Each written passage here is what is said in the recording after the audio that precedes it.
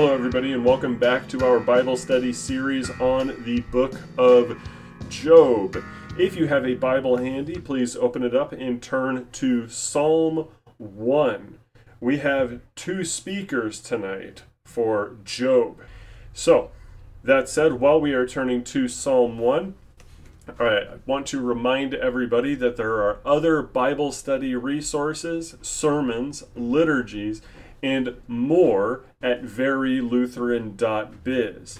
And for anybody that would like to support the Very Lutheran Project, we have two ways of doing that. If you look at the support tab at verylutheran.biz, we have a P.O. box, and there is a Gumroad for online donations. It is incredibly appreciated whenever anybody donates. Those who do end up getting monthly or bi-monthly updates from yours truly about the news and the new things that we are doing. And we praise God for the generosity of the people that are supporting us. It is how I provide for my family, as well as helping out in the expansion of the Catacomb Synod, our house church network. But that said, let us begin with Psalm 1. The perfect expression, in my opinion, of God's holy law. Blessed is the man who walks not in the counsel of the wicked, nor stands in the way of sinners, nor sits in the seat of scoffers. But his delight is in the law of the Lord, and on his law he meditates day and night. He is like a tree planted by streams of water that yields its fruit in its season, and its leaf does not wither. In all that he does, he prospers. The wicked are not so, but are like chaff that the wind drives away.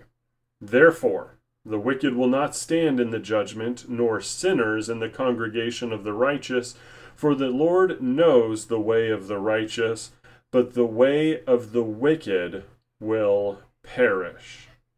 Now, we interpret Scripture with Scripture, and when we turn here to Job chapter 18, we hear from Job's friend Bildad the Shuhite. Bildad, as well as his friends Eliphaz and Zophar, they speak with the voice and the authority of the law. They speak with high theology in mind. These are educated men who know at that time what their Bible would say. Of course, this is probably the first book of the Bible to be written, and I believe by the hand of Job himself. But having heard what Job's friends speak, they speak with such clarity that later scriptural authors do quote them, or they do meditate on what these men say and respond to them. So let us hear the word of our Lord from Job chapter 18. Then Bildad the Shuhite answered and said, How long will you hunt for words? Consider, and then we will speak. Why are we counted as cattle? Why are we stupid in your sight? You who tear yourself in your anger, shall the earth be forsaken for you, or the rock be removed out of its place? Indeed, the light of the wicked is put out, and the flame of his fire does not shine. The light is dark in his tent, and his lamp above him is put out. His strong steps are shortened, and his own schemes throw him down. For he is cast into a net by his own feet, and he walks on its mesh. A trap seizes him by the heel. A snare lays hold of him. A rope is hidden for him in the ground, a trap for him in the path. Terrors frighten him on every side and chase him at his heels. His strength is famished, and calamity is ready for his stumbling. It consumes the parts of his skin. The firstborn of death consumes his limbs. He is torn from the tent in which he trusted, and is brought to the king of terrors. In his tent dwells that which is none of his. Sulfur is scattered over his habitation. His roots dry up beneath, and his branches wither above. His memory perishes from the earth, and he has no name in the street. He is thrust from light into darkness and driven out of the world. He has no posterity or progeny among his people, and no survivor where he used to live. They of the west are appalled at his day, and horror seizes them of the east. Surely such are the dwellings of the unrighteous, such is the place of him who knows not God. Bildad replies to Job. Job is maintaining his grip with one hand on his integrity.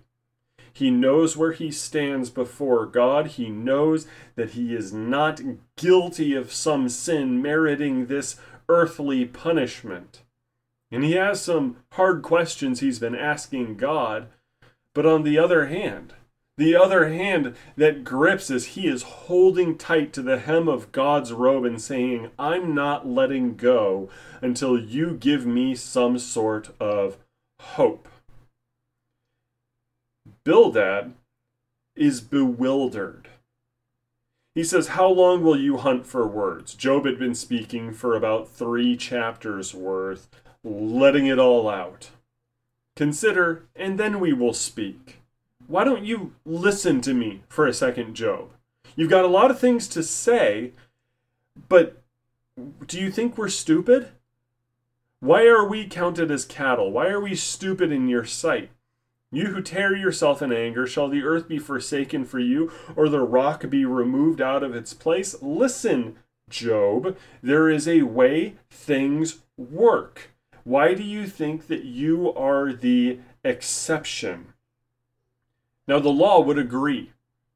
The law, as we read it in Deuteronomy, in Leviticus, in Exodus, in Numbers, and every single accusatory statement in the Old Testament and in the New, all have sinned and fallen short of the glory of God. Everybody knows sinners deserve punishment. Sinners deserve death. All of us die because we are sinners.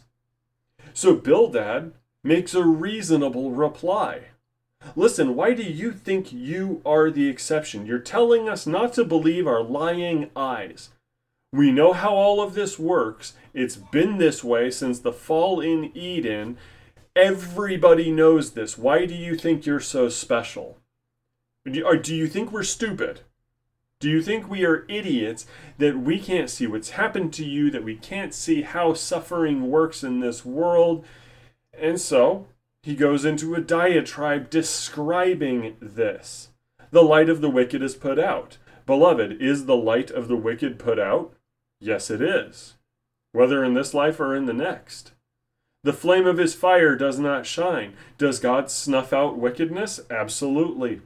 The light is dark in his tent, and his lamp above him is put out. He dies. Yes, the punishment for sin is death. His strong steps are shortened, and his own schemes throw him down. Whether or not a human being in the midst of sin, if he gets away with it here on this earth, he's not going to get away with it in the eyes of God. This is true. This is most certainly true. Bildad is not lying. He casts into a net by his own feet, and he walks into its mesh. A trap seizes him by the heel. A snare lays hold of him. The writer of Hebrews will call bitterness a snare. St. Paul will say that sin entangles and ensnares us. I imagine because they read the book of Job and said, Bildad has a point. A rope is hidden for him on the ground, a trap for him in the path. King Solomon will write concerning how the wicked man and the fool, traps are laid out for them. Those who plot evil in their hearts find themselves caught by it. Too many theologians and too many pastors read Job's friends speaking, and their automatic assumption is that Job's friends are wrong in every single word that they say. This is obviously incorrect. His strength is famished, and calamity is ready for his stumbling. Terror comes upon them suddenly. The Bible is replete with examples of this even happening. It consumes the parts of his skin. The firstborn of death consumes his limbs. What does King Solomon say for those who ignore wisdom? He says, how it consumed my flesh.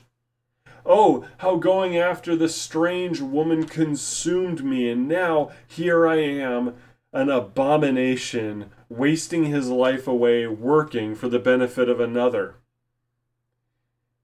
It consumes the parts of his skin. The firstborn of death consumes his limbs. This verse I read again because when he mentions skin, he's connecting the punishments of wickedness and the consequences that wicked men face in this life with Job's own skin, which is currently feeling great pain, being covered in horrible sores.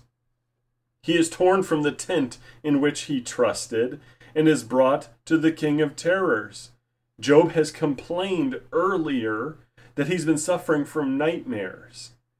He is torn from his tent. What do we mean by this? Most of his house, most of his buildings, everything that the man had, well, if he trusted in it, it's gone now.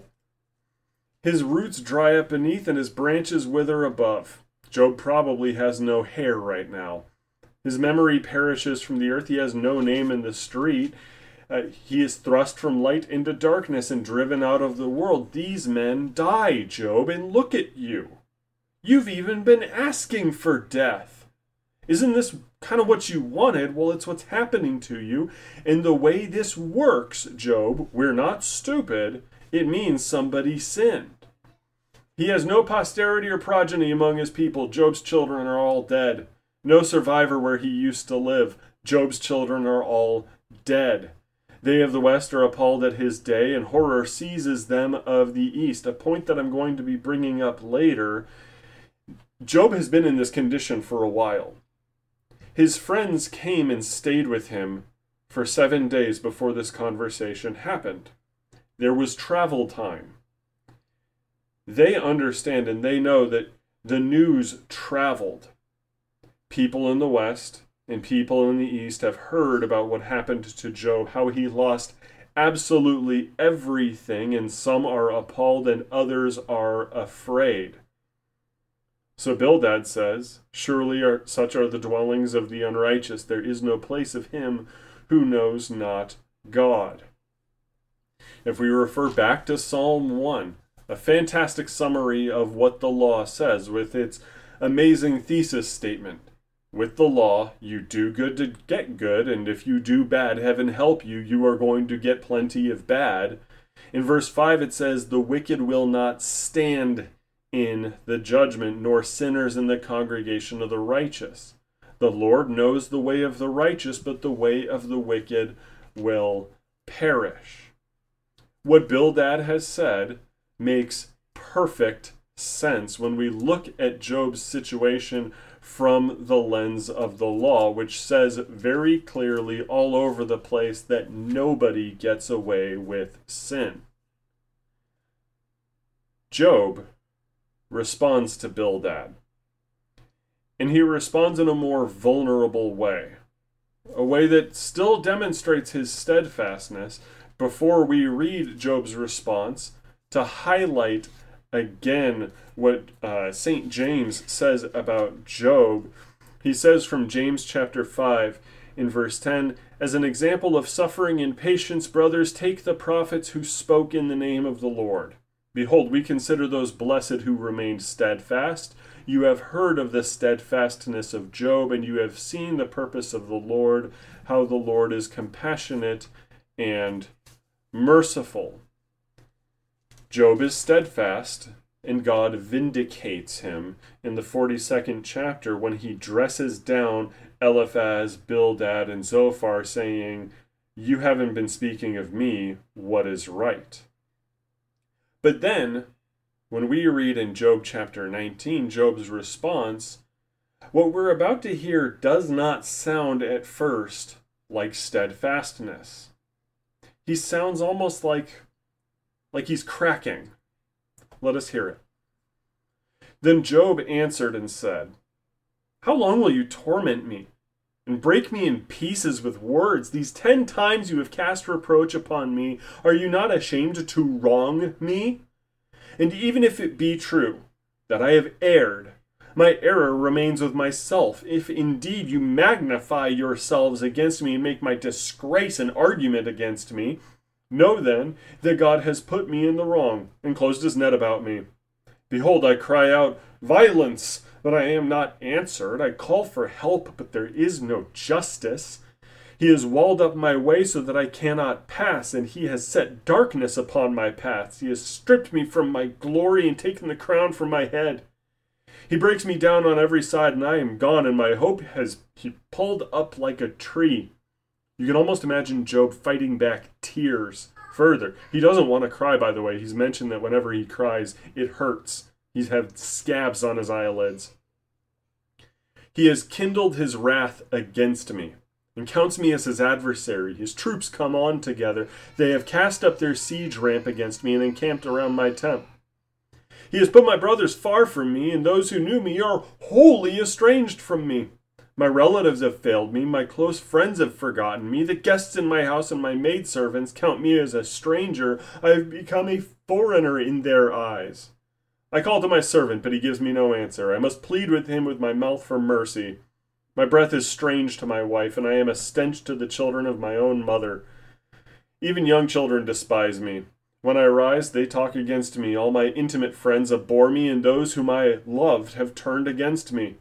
My bones stick to my skin and to my flesh, and I have escaped by the skin of my teeth. Have mercy on me, O you my friends, for the hand of God has touched me. Why do you, like God, pursue me? Why are you not satisfied with my flesh? Oh, that my words were written. Oh, that they were inscribed in a book. Oh, that with an iron pen and lead they were engraved in the rock forever. For I know that my Redeemer lives.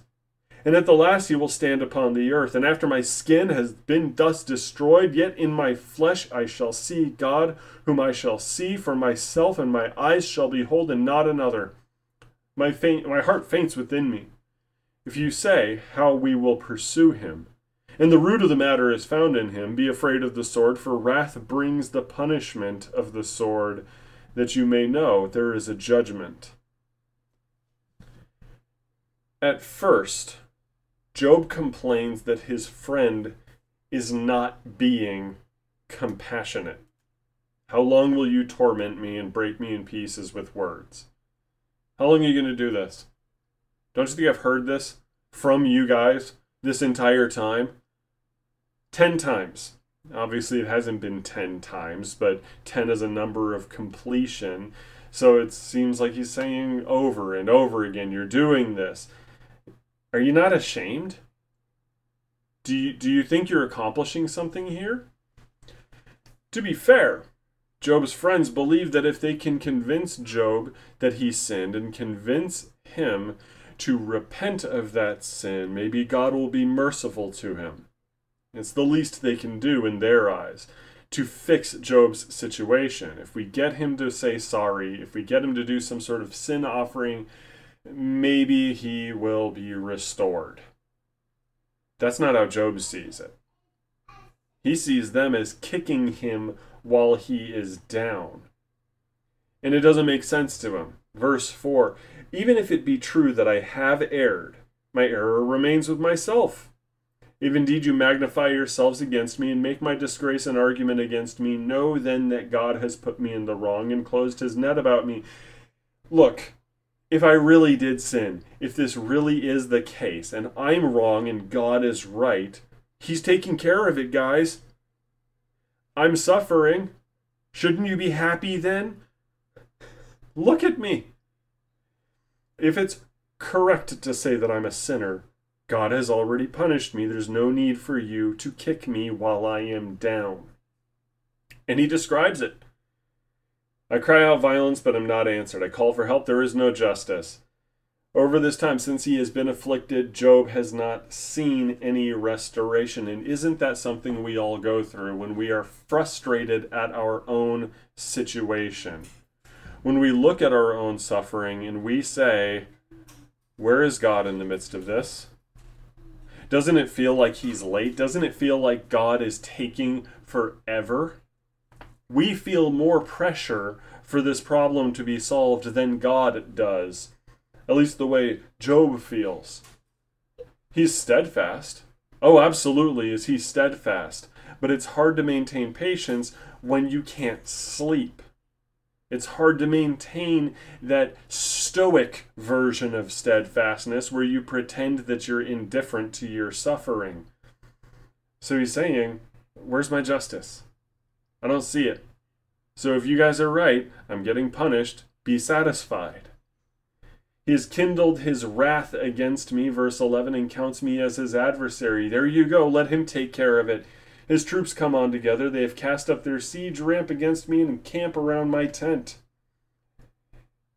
But then he gets more personal, more vulnerable. So many people listening to Job, when they read this, they hone in on verse 25 and they forget everything that Job said before and after. I know that my Redeemer lives. They don't know where Job is speaking from. He has put my brothers far from me, and those who knew me are wholly estranged from me. My relatives have failed me, my close friends have forgotten me. Job has a family. They come back in chapter 42. Something or someone stirred their conscience to do the right thing. But up until this point, as news of Job's calamity has reached their ears, they have said, oh, we don't want to be around that. Maybe whatever he's got, whatever disease he has is going to spread to us. We don't want to touch that. Or you know what? I got stuff to do. My close friends have forgotten me. A roundabout way of saying it this time, it's hard for Job to consider Eliphaz, Bildad, and Zophar to be friends to him, or close friends anyway, because he has close friends and they're not here to support him. The guests in my house and my maidservants count me as a stranger. They left. Oh yeah, when the ones that survived, they're gone. Just poof, gone. They're not going to hear him. I call to my servant, he gives me no answer. If he does see him, I must plead with him with my mouth for mercy. If he ever sees any of these guys, he has to ask them for help, begging them because of his humiliation. And he mentions his wife. My breath is strange to my wife, and I am a stench to the children of my own mother. My wife, she's not speaking to me. She's mad at me. She wanted me to die already so she can move past this. My siblings, they're not talking to me. So here you are, Bildad, telling me I'm a bad person while everybody else just abandoned me. Couldn't you have just done what they did? Couldn't you have just let go and left me alone? Even young children despise me. When I rise, they talk against me. Job, at this point, looks less than human, at least to somebody who's never seen this kind of blister-ridden, bleeding, half-infected, almost starved, barely had any water type of person.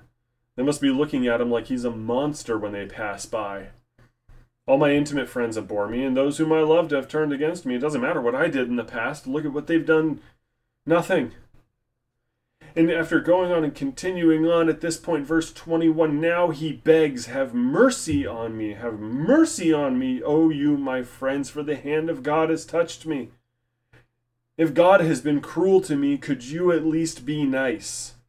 Whether Job, by that, whether he means to shut the heck up, or whether he means for them to say something nice for once, we don't know. But he says, why do you like God pursue me? Why are you not satisfied with my flesh? Imagine him pointing to a wound. And then, after having described again his situation in a more vulnerable way, not just lamenting that it seems God is pursuing him, not just pointing his finger up at heaven and saying, I need an answer and I'm gonna keep begging for that answer till I get some hope. He's talking about suffering in his heart, his loneliness, the abandonment he feels. Then he says, oh, that my words were written. Oh, that they were inscribed in a book. Oh, that with an iron pen and lead they were engraved in the rock forever. For I know that my Redeemer lives, and at the last he will stand upon the earth. Nobody can answer me. Everybody has abandoned me, except this Redeemer who will hear my case. Now the word Redeemer there Immediately, all the people who only want to read this verse from Job and nothing else, they don't want to wrestle with the text like we are called to do. They don't want to see Job in terms of steadfastness. They want to pretend that Job was just a fat, dumb, and happy hero of the faith who is always so confident that he just accepted, yes, God will redeem me, everything will be okay. Whenever I see this verse on a coffee mug, I want to puke. Because that's not what Job is saying. He is not resting on his laurels and being complacent. He is saying, everybody has abandoned me except for this Redeemer. And at the last he will stand upon the earth. Who is this Redeemer? He tells us in verse 26, after my skin has been thus destroyed, yet in my flesh I shall see God, whom I shall see for myself, and my eyes shall behold, and not another. My heart faints within me. Job has been seeking his day in court, basically. He wants to get an answer from God. He wants God to redeem Job from God. In a sense, this happens in Holy Scripture. We all look to the ultimate Redeemer, our Lord Christ, who redeems us from the wrath of God which we rightly merit. God redeems us from God. Job, yes, he believes that God is his Redeemer, but he believes that God will listen to him after he stubbornly clings to God, saying, I'm not letting go until you bless me. That's a familiar turn of phrase. That's what Jacob says to the angel of the Lord, most likely a Christophany. He keeps holding on to this angel. Even after the angel has ripped his hip out of its socket, he's not letting go. Why? Because Jacob knows that if he holds on just long enough, God will relent and bless him. I wonder where Jacob learned this. It must have been from Job. Job says, I know my Redeemer lives, and at the last he will stand upon the earth. He's going to show up, guys. After my skin has been thus destroyed, if God kills me, it doesn't matter. I'm going to see God. I'm going to see for myself. My eyes are going to behold not another. My heart, yeah, it faints within me. I'm terrified right now, but I have no other option. I'm going to trust that God will redeem me from God in the midst of this. He's decided I am an enemy. When I have my day in court and he shows up, this will be rectified. There must have been a mistake. There must have been something. And while his heart faints within him, he continues to address his friends. If you say how we will pursue him, and the root of the matter is found in him, be afraid of the sword, for wrath brings the punishment of the sword, that you may know there is a judgment. Job tells his friends at the last, listen, you can say that this is what your eyes see. You think I'm calling you stupid. I know how this works. You know how this works. Well, let me tell you how it continues to work, because wrath brings punishment. And your wrath, dear friends, is going to bring punishment upon your own heads. You'd better step carefully, especially because he believes in his heart, Job does at this time, that God will answer him. And in chapters 38 through 41, his belief will be vindicated. But next week we will see how Zophar adds more fuel to the flame here, as he responds more or less with the same exact thing that Bildad said. At this point, his friends are incredibly frustrated because they don't see what Job sees. And chances are they lack the steadfastness that Job has. But until then, our Lord bless you and keep you. Amen and amen.